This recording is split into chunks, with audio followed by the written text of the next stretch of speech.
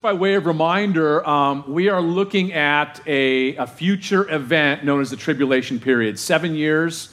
It goes from chapter 6 in the book of Revelation all the way to chapter 19 in the book of Revelation. And we have found ourselves, though, as we've been studying these chapters, kind of at the tail end of a pause or an intermission.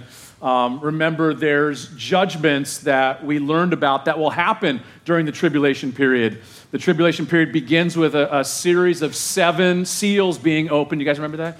7 seals being opened, 7 seals of judgment. And then the 7th seal, when that's opened, it introduces 7 more judgments, 7 trumpet judgments. And then with the 7th trumpet, we know that it introduces 7 more judgments, the 7 bold judgments. And they seem to me, as we study the Word, they seem to be chronological, sequential. But again, we're given more information in these pauses or these intermissions that we might learn or might gain more insight to what is happening on planet Earth during this time period. And personally, it's my own opinion, and many of you, your opinion as well, that we will not be here for that time period.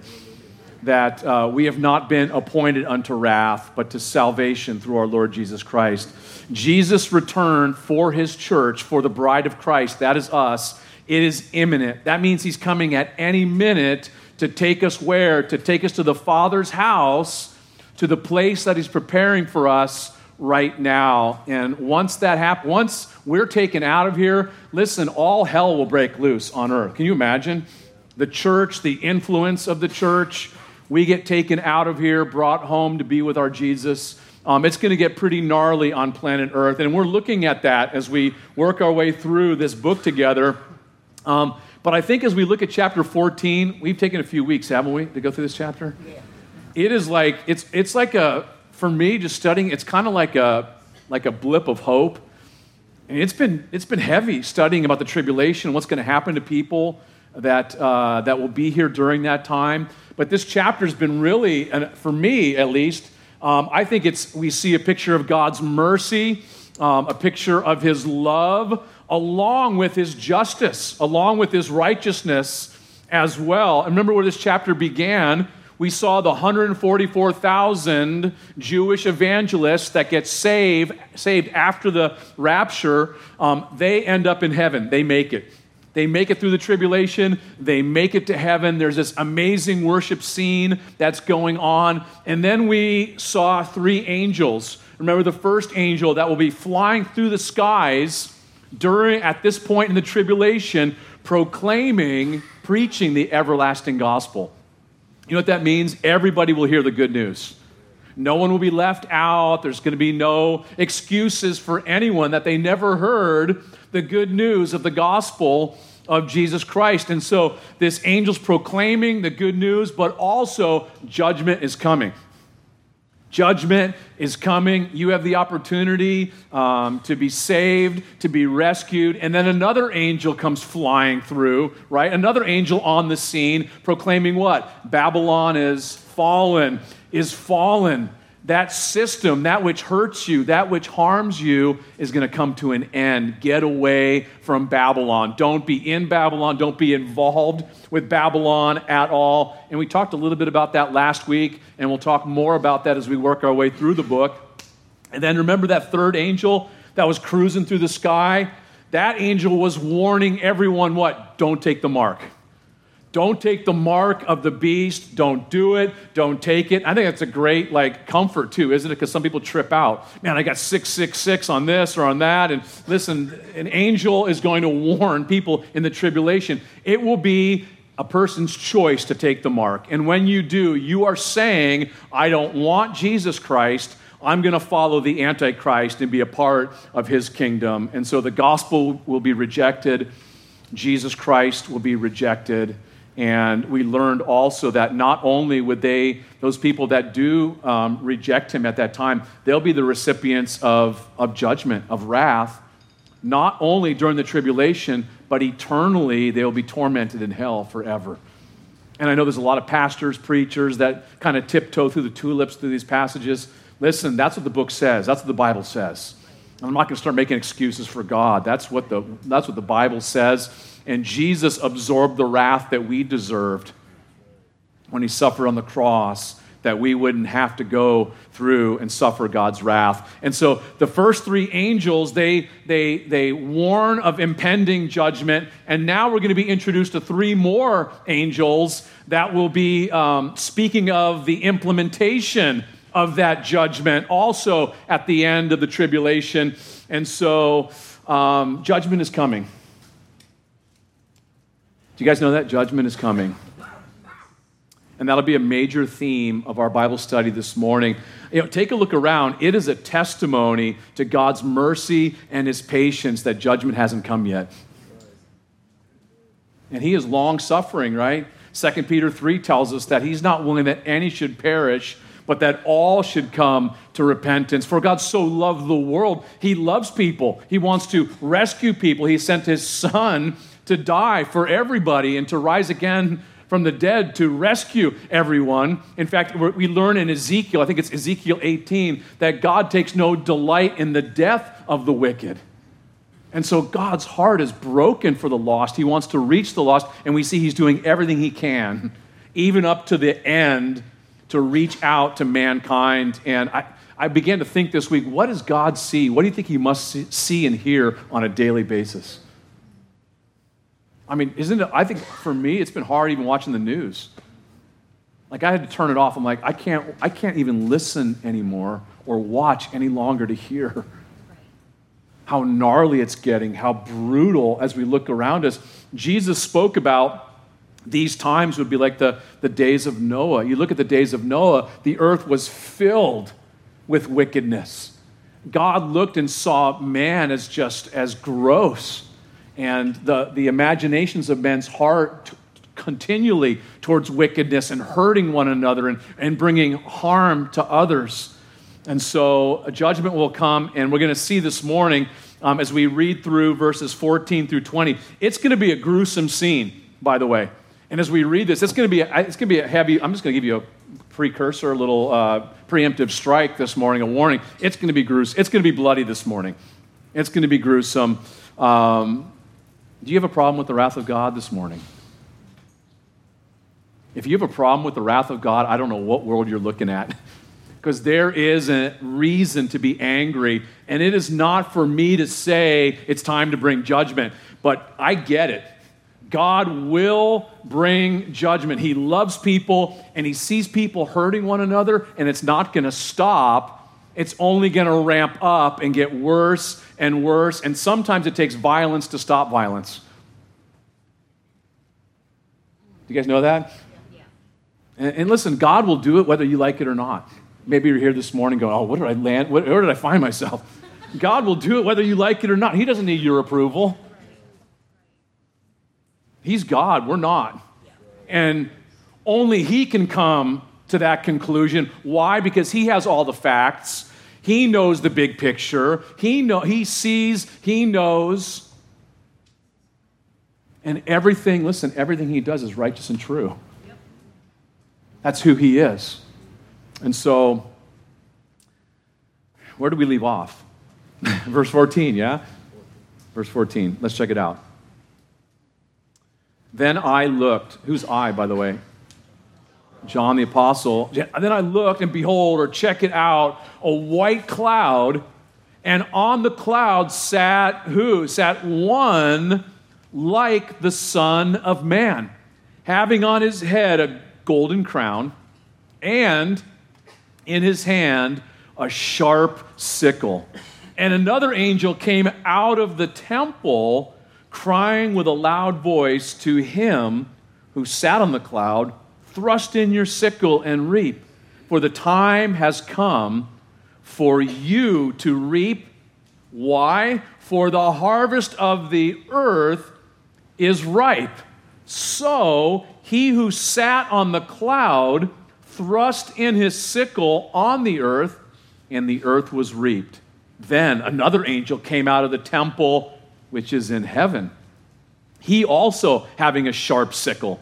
And another angel came out from the altar who had power over fire. And he cried with a loud cry to him who had the sharp sickle, saying, "Thrust in your sharp sickle and gather the clusters of the vine of the earth."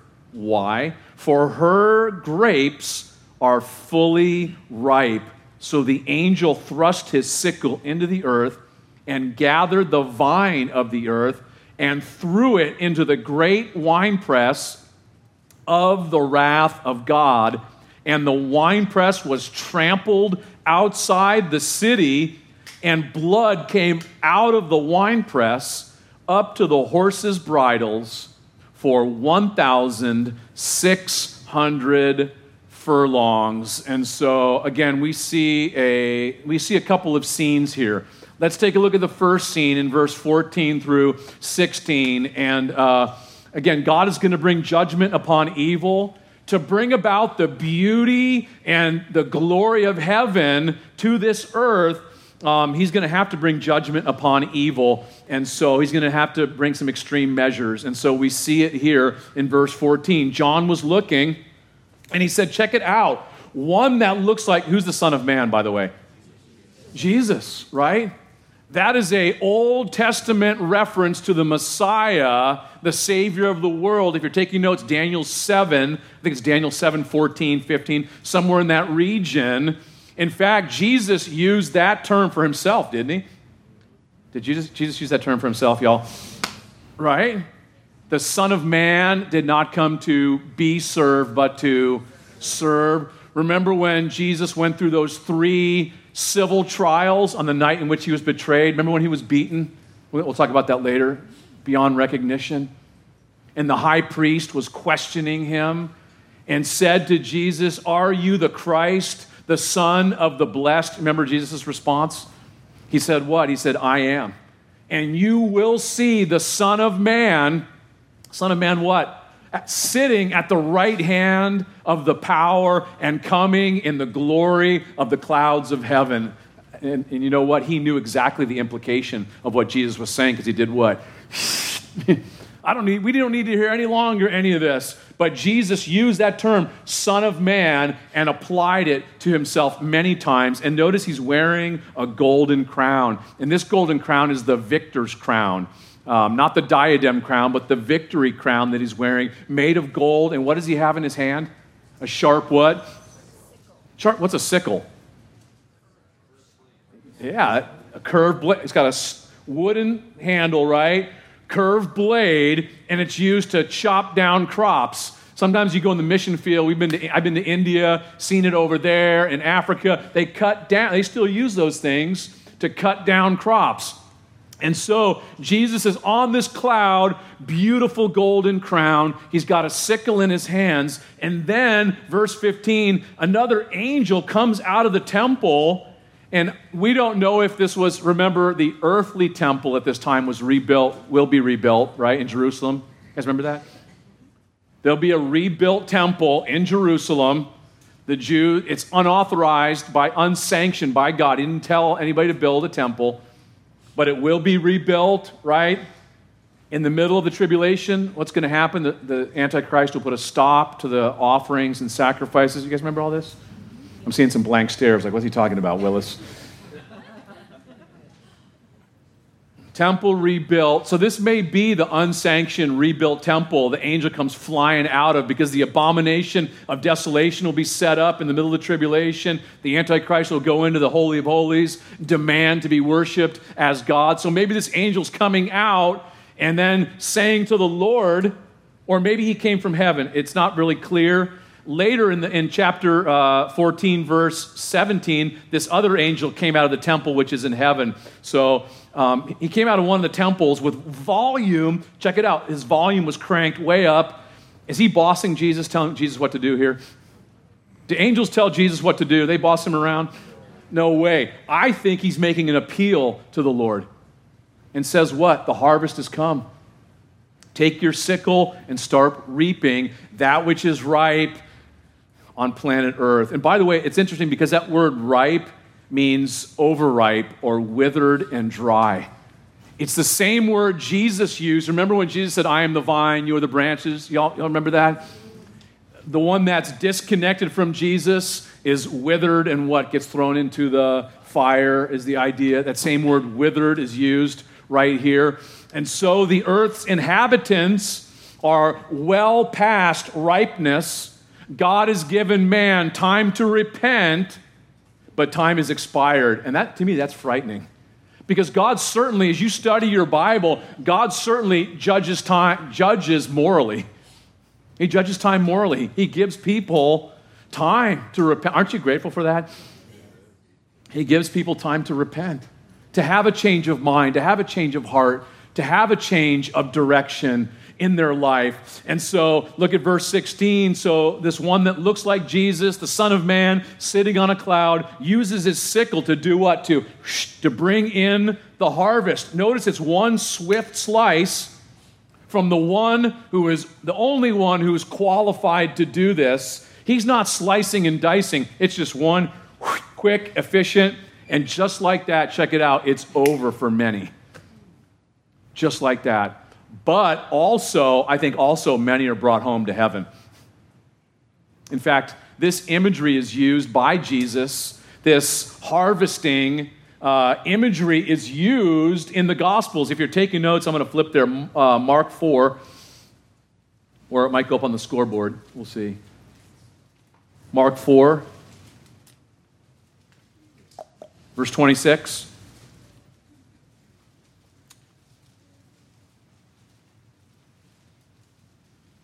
Jesus speaking about his kingdom coming. And he said, the kingdom of God is as if a man should scatter seed on the ground and should sleep by night and rise by day, and the seed should sprout and grow. He himself does not know how. For the earth yields crops by itself, first the blade, then the head, after that, the full grain in the head. But when the grain ripens, immediately he puts in the, what does your Bible say? The sickle. Why? Because the harvest has come. So we see the sickle is used for a harvest. If you're taking notes, Matthew 13. I'm going to flip over there also. Matthew 13.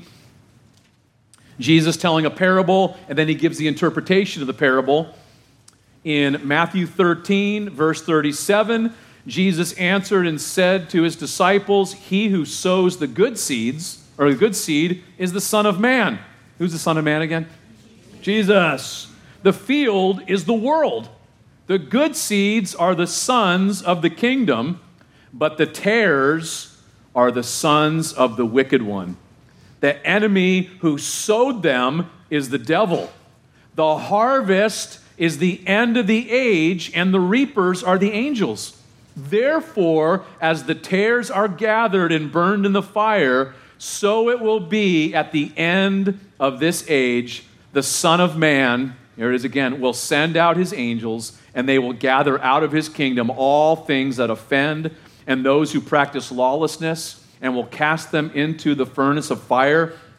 There will be weeping or wailing and gnashing of teeth. Then the righteous will shine forth as the sun in the kingdom of their Father. He who has ears to hear, let him hear. Let me remind us of another same harvest imagery. Remember when Jesus came to John the Baptist to be baptized? Y'all remember that? And John the Baptist, remember what he said? Like, I'm not even worthy to get down and untie his shoes or take off his sandals. And he said, I baptize with water, but the one coming after me is greater. He baptizes with the Holy Spirit and with fire.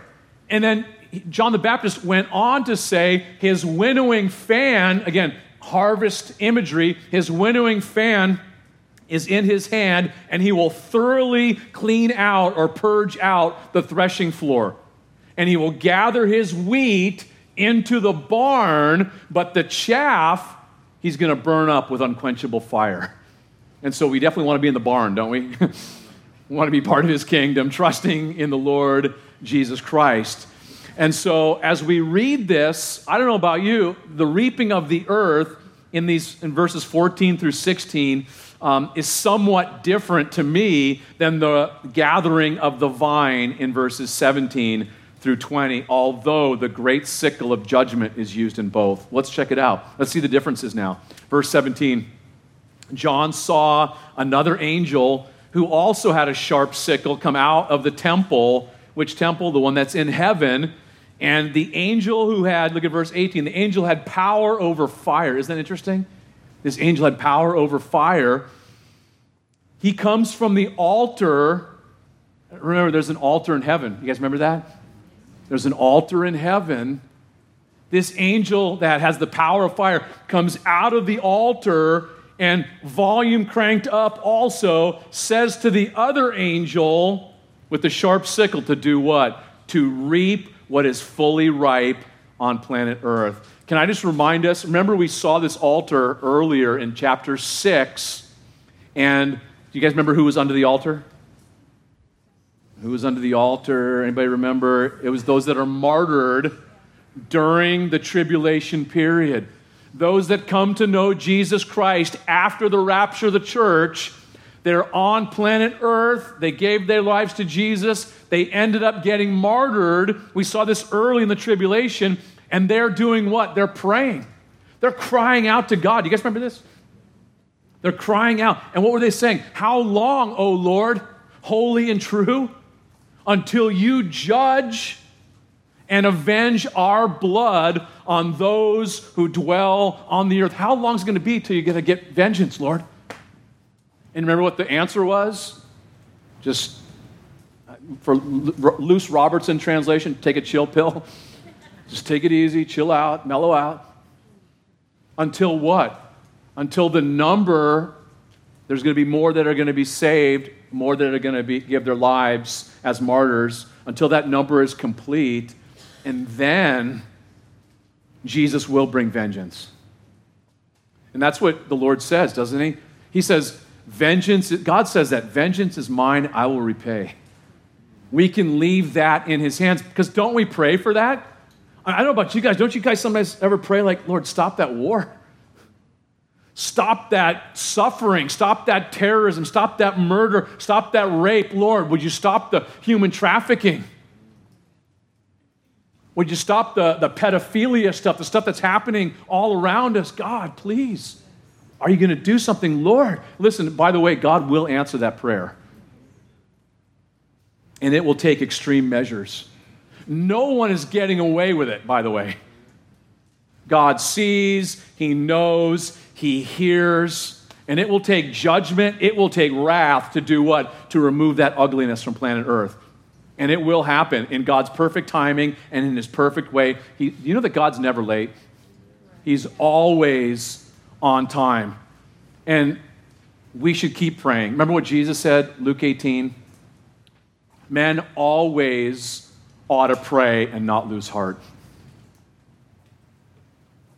Has anybody here lost heart praying? Jesus would say that to you today. Don't lose heart. Keep praying. Keep on. Keep on praying. Because then Jesus gives a parable. You guys remember the parable? The widow and the unjust judge. You guys remember that parable? This widow needs to get vengeance. She's been ripped off. She's been done wrong. And there's this unjust judge, and she keeps going to him and asking for help, asking for vengeance day after day. She's pounding on his door, looking in his window, following his chariot. It's just a joke. She's persistent. And remember, Jesus tells us the meaning of this parable. It's not that God's unjust, not that you have to keep pounding God's door, wearing him out. But Jesus said at the end of that parable, he said, will not the Lord bring vengeance for his saints? He's going to bring vengeance in his time. Oh, God will do it. But when the Son of Man comes, will he really find faith on this planet? Isn't that interesting? He said that. Like, what?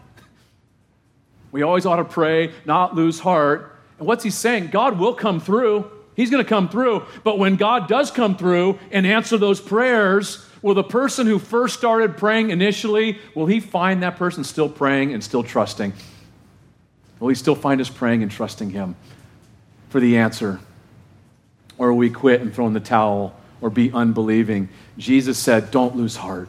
You keep on praying. And by the way, how does God view our prayers?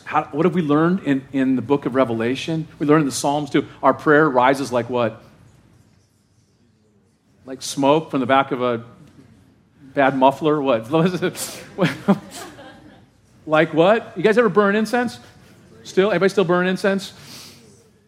I do. It smells amazing. Some of us used to use it for different reasons. So I don't mean to go there. Sorry. But you guys know, for those of you who burned incense, what does it do? It rises up right off that stick and then does what? It fills the whole room and it attaches to your clothes. And God says, your prayers are like incense that rise up to me, that do what? That fill the house, and not only that, they attach to my heart. That's how beautiful your prayers are to him. And so we keep, and when we pray without ceasing, we keep coming to him, spending time with him. And it may not change that situation, but certainly it begins to change my heart as I begin to pray for those around me. Well, verse 19. So what happened? The angel followed through, reaping from planet Earth, and then the harvest was put where? Into the winepress of God's wrath or God's anger. And so we go from a harvest of like wheat picture and now to the picture of a grape harvest of overripe grapes. Grapes that have gone bad. Grapes gone bad, grapes that are rotten, that are wrecked, if you will.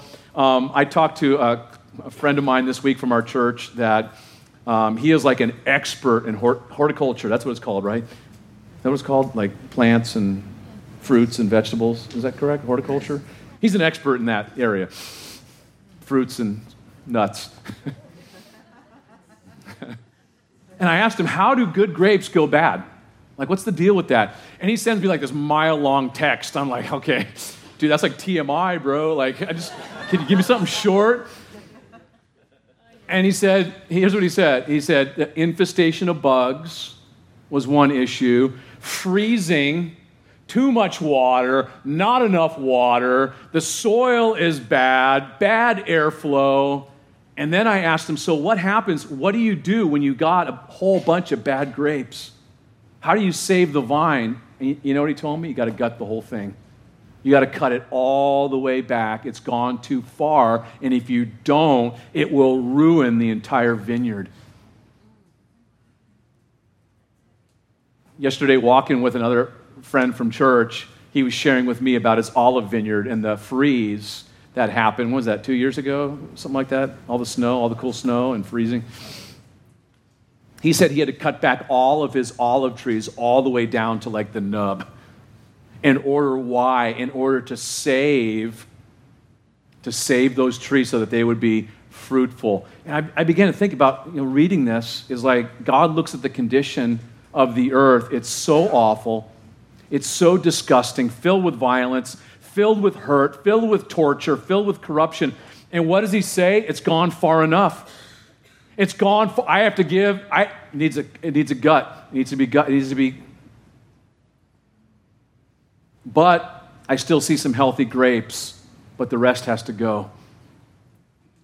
And it's like, just praying, like, Lord, is there application for me in this week? Like, Lord, what are you trying to show me in this?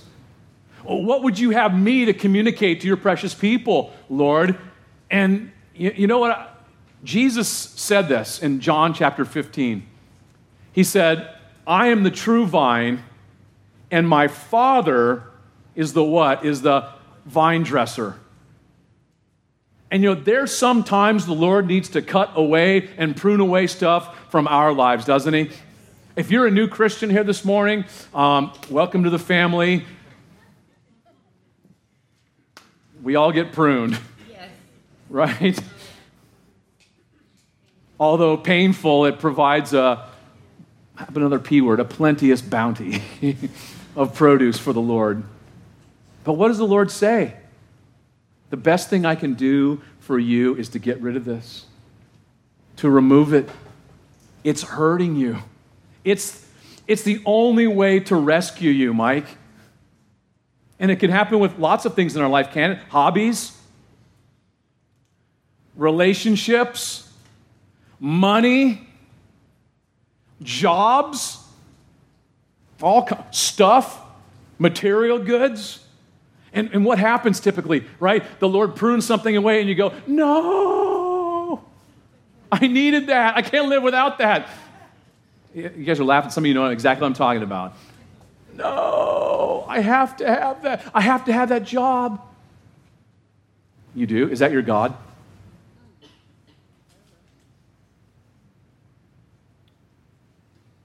And then things get put back into what? Into proper perspective so often.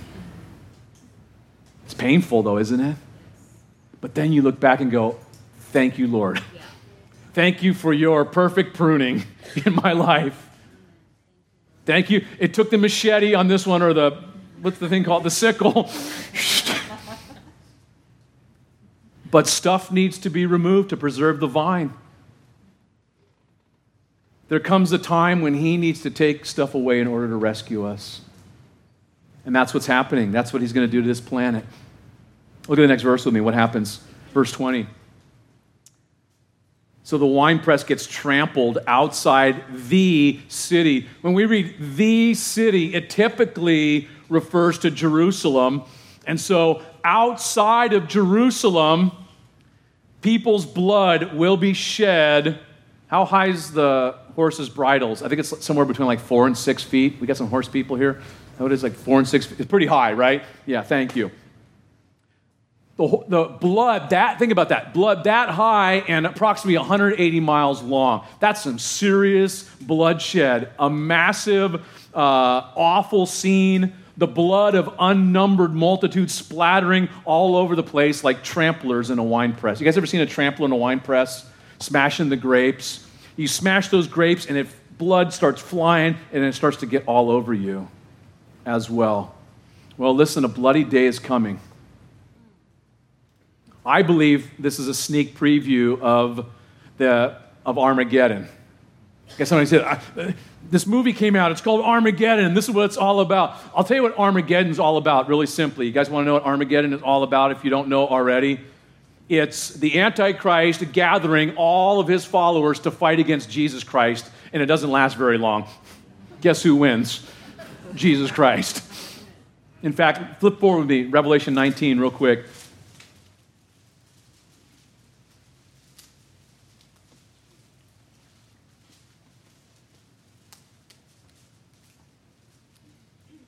This is the second coming of Jesus Christ to this earth to set up his kingdom. Verse 11, now who's I again? John. Now I saw heaven opened, and behold, a white horse, and he who sat on him was called Faithful and True. And in righteousness he judges and makes war. His eyes were like a flame of fire, and on his head were many crowns. He had a name written that no one knew except himself. He was clothed with a robe dipped in blood, and his name is called the Word of God. Who is that, by the way? That's Jesus. And the armies in heaven, clothed in fine linen, white and clean, followed him on white horses. Who's that? That's us, gang. How cool is that going to be? We get to ride. It's going to be sick. And check it out. And it says, now out of his mouth goes a sharp sword, that with it he should strike the nations, and he himself will rule them with a rod of iron. He himself, here it is, treads the winepress of the fierceness and wrath of Almighty God. And he has on his robe and on his thigh a name written, King of Kings and Lord of Lords. A specific day, a specific event when Jesus comes back. This is what it's going to take to get rid of sin and suffering in the world. This is something God has to do in order to bring about the beauty of heaven to earth. And it's going to take force to get rid of evil, where people have choices.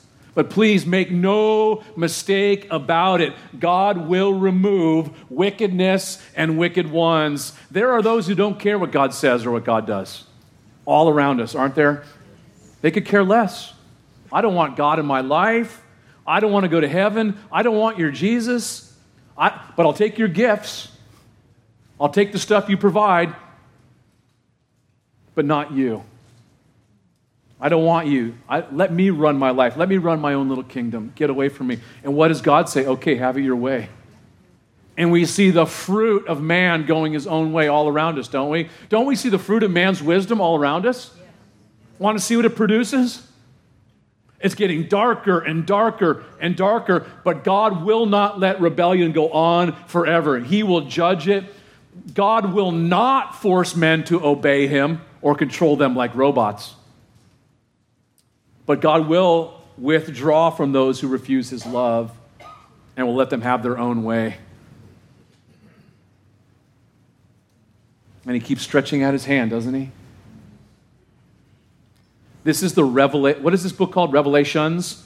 Is this Revelations? It's what? The revelation of who? Of Jesus Christ. Revelation means the unveiling or the uncovering of Jesus and all of his beauty, all of his splendor, all of his magnificence. And I'm bringing that up because for some of you, this is new stuff. Seeing Jesus bring wrath, bring judgment. Wait a minute, I thought Jesus was kind of like the hippie with the flower and the kids.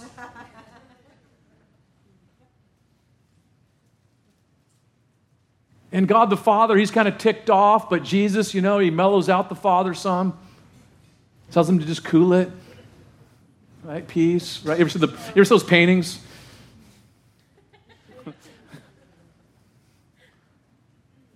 I look at this, and Jesus is the lamb, but he's also the lion. And some people have a problem with a violent Jesus. Listen, he's very loving, but he's also very violent. That's the reality. Judgment belongs to Jesus. Jesus said, "For as the Father has life in himself, so he has granted the Son to have life in himself and has given him power and authority to execute judgment also because he is the Son of Man." And this pressing of grapes causes the juice to get everywhere. The liquid splatters on you. And this is not the first time we read about this. I'm going to flip there, Isaiah 63. If you would with me, flip over there or watch it on the scoreboard, Isaiah 63. It's like how, Isaiah 63, the second coming of Jesus Christ. Is it spoken about in the Old Testament? It absolutely is. This scene, is it spoken about in the Old Testament? It sure is. Isaiah 63, please listen to what the book says, what the Bible says, God's word. And it's interesting because Isaiah asks a question in verse 1, at the beginning of verse 1. Who is this who comes from Edom with dyed garments from Bozrah?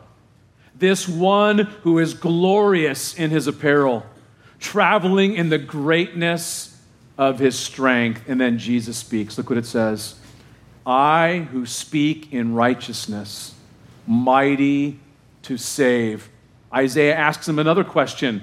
Why is your apparel red and your garments like one who treads in the winepress? We just read that, didn't we? What does Jesus say? What's his response? I have trodden the winepress alone, and from the peoples no one was with me. For I have trodden them in my anger and trampled them in my fury. Their blood is sprinkled upon my garments, and I have stained all my robes.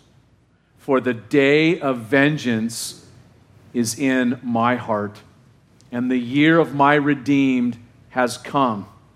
I looked, but there was no one to help, and I wondered that there was no one to uphold. Therefore, my own arm brought salvation for me, and my own fury, it sustained me.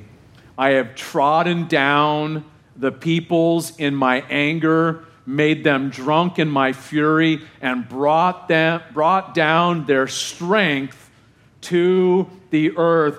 There is no apologies from heaven with this passage. This is a reality for all those that will continue to be dug in, shaking their fist at God and hurting people. But I want to remind us this morning, there's good news. As God's children, as the bride of Christ, we are not appointed to wrath. Amen? Why is that? Flip to Isaiah 53 with me, because you're already there in Isaiah. Right? You're all there already? Okay. See. Actually, Isaiah 52.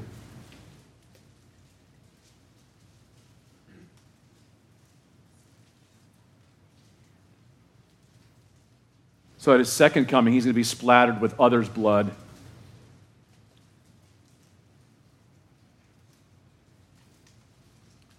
In his first coming, he was splattered with his own blood.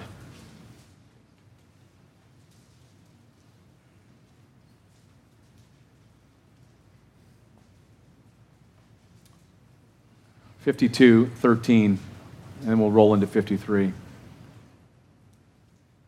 The Father speaking of the Son, "Behold, my servant shall deal prudently," or with perfect wisdom. "He shall be exalted and extolled and be very high." That's how it all would end. "Just as many were astonished at you, so his visage," or his appearance, "was marred more than any man,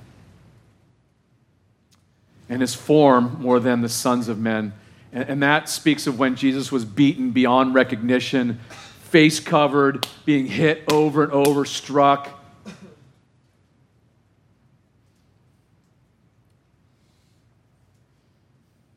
"So shall he sprinkle many nations. Kings shall shut their mouths at him. For what had not been told them, they shall see, and what they had not heard, they shall consider. Who has believed our report, and to whom has the arm of the Lord been revealed? For he," speaking of Jesus the Messiah, "shall grow up before him, the Father, as a tender plant, and as a root out of dry ground. He has no form or splendor or comeliness, and when we see him, there is no beauty that we should desire him. He is despised and rejected by men, hated for no reason, a man of sorrows and acquainted with grief. And we hid, as it were, our faces from him. He was despised, and we did not esteem him. Surely he has borne our griefs and carried our sorrows. Yet we esteemed him stricken, smitten by God, and afflicted. But he was wounded for our transgressions," literally pierced through, "for our transgressions. He was bruised for or crushed for our iniquities.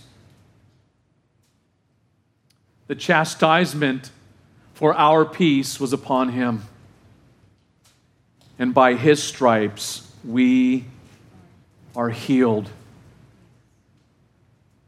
And so Isaiah, writing here, speaking of our Lord and all that he went through, enduring for you and for me, shedding his blood, being beaten and whipped, scourged, pouring out his blood on the cross. It was all for you and for me, because all we like sheep have gone astray. We have turned everyone to his own way, and the Lord has laid on him the iniquity of us all our twistedness laid upon Jesus, innocent Jesus.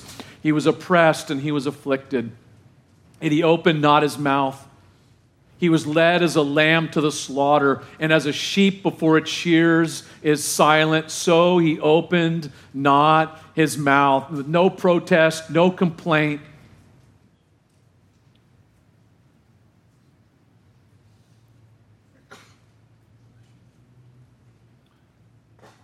He was taken from prison and from judgment, and who will declare his generation?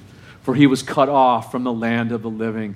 For the transgressions of my people he was stricken, and they made his grave with the wicked, but with the rich at his death, because he had done no violence, nor was any deceit in his mouth. He was the perfect, pure, spotless Lamb of God, yet it pleased the Lord to bruise him. He has put him to grief.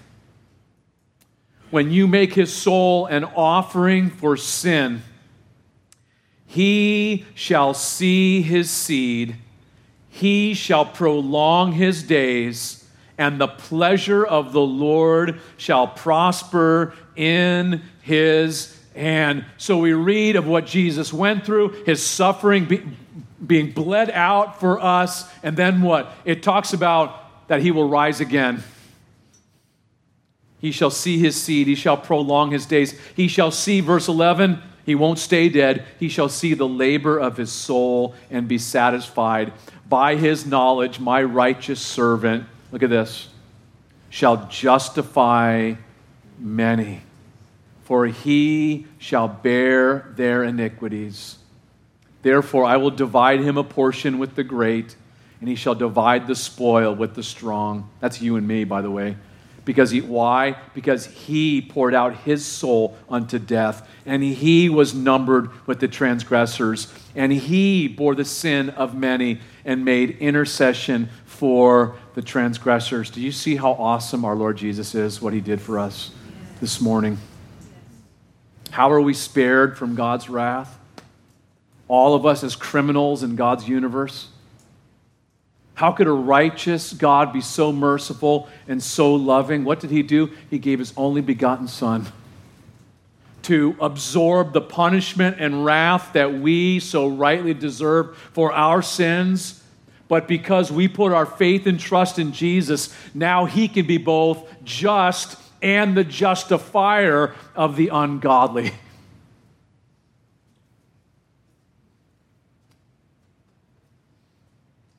Amen to that from anyone?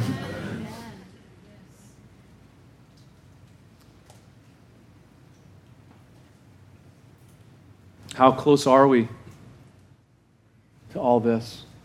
I think we're overripe.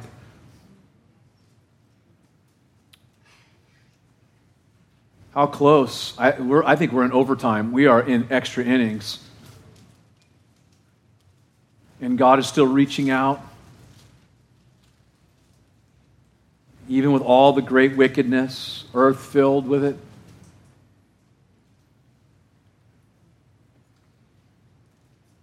How do I respond to that? I don't know about you, but I sometimes forget that I came from that great wickedness. And that I need the blood of Jesus Christ just like those people around me that don't know him. We all are in desperate need of his cleansing blood. He's the only way to be justified. It's through Jesus Christ and him alone. And we read that, and we should be rejoicing this morning in so great a salvation, so great a Savior. And yet, God, would you give us your heart for the lost?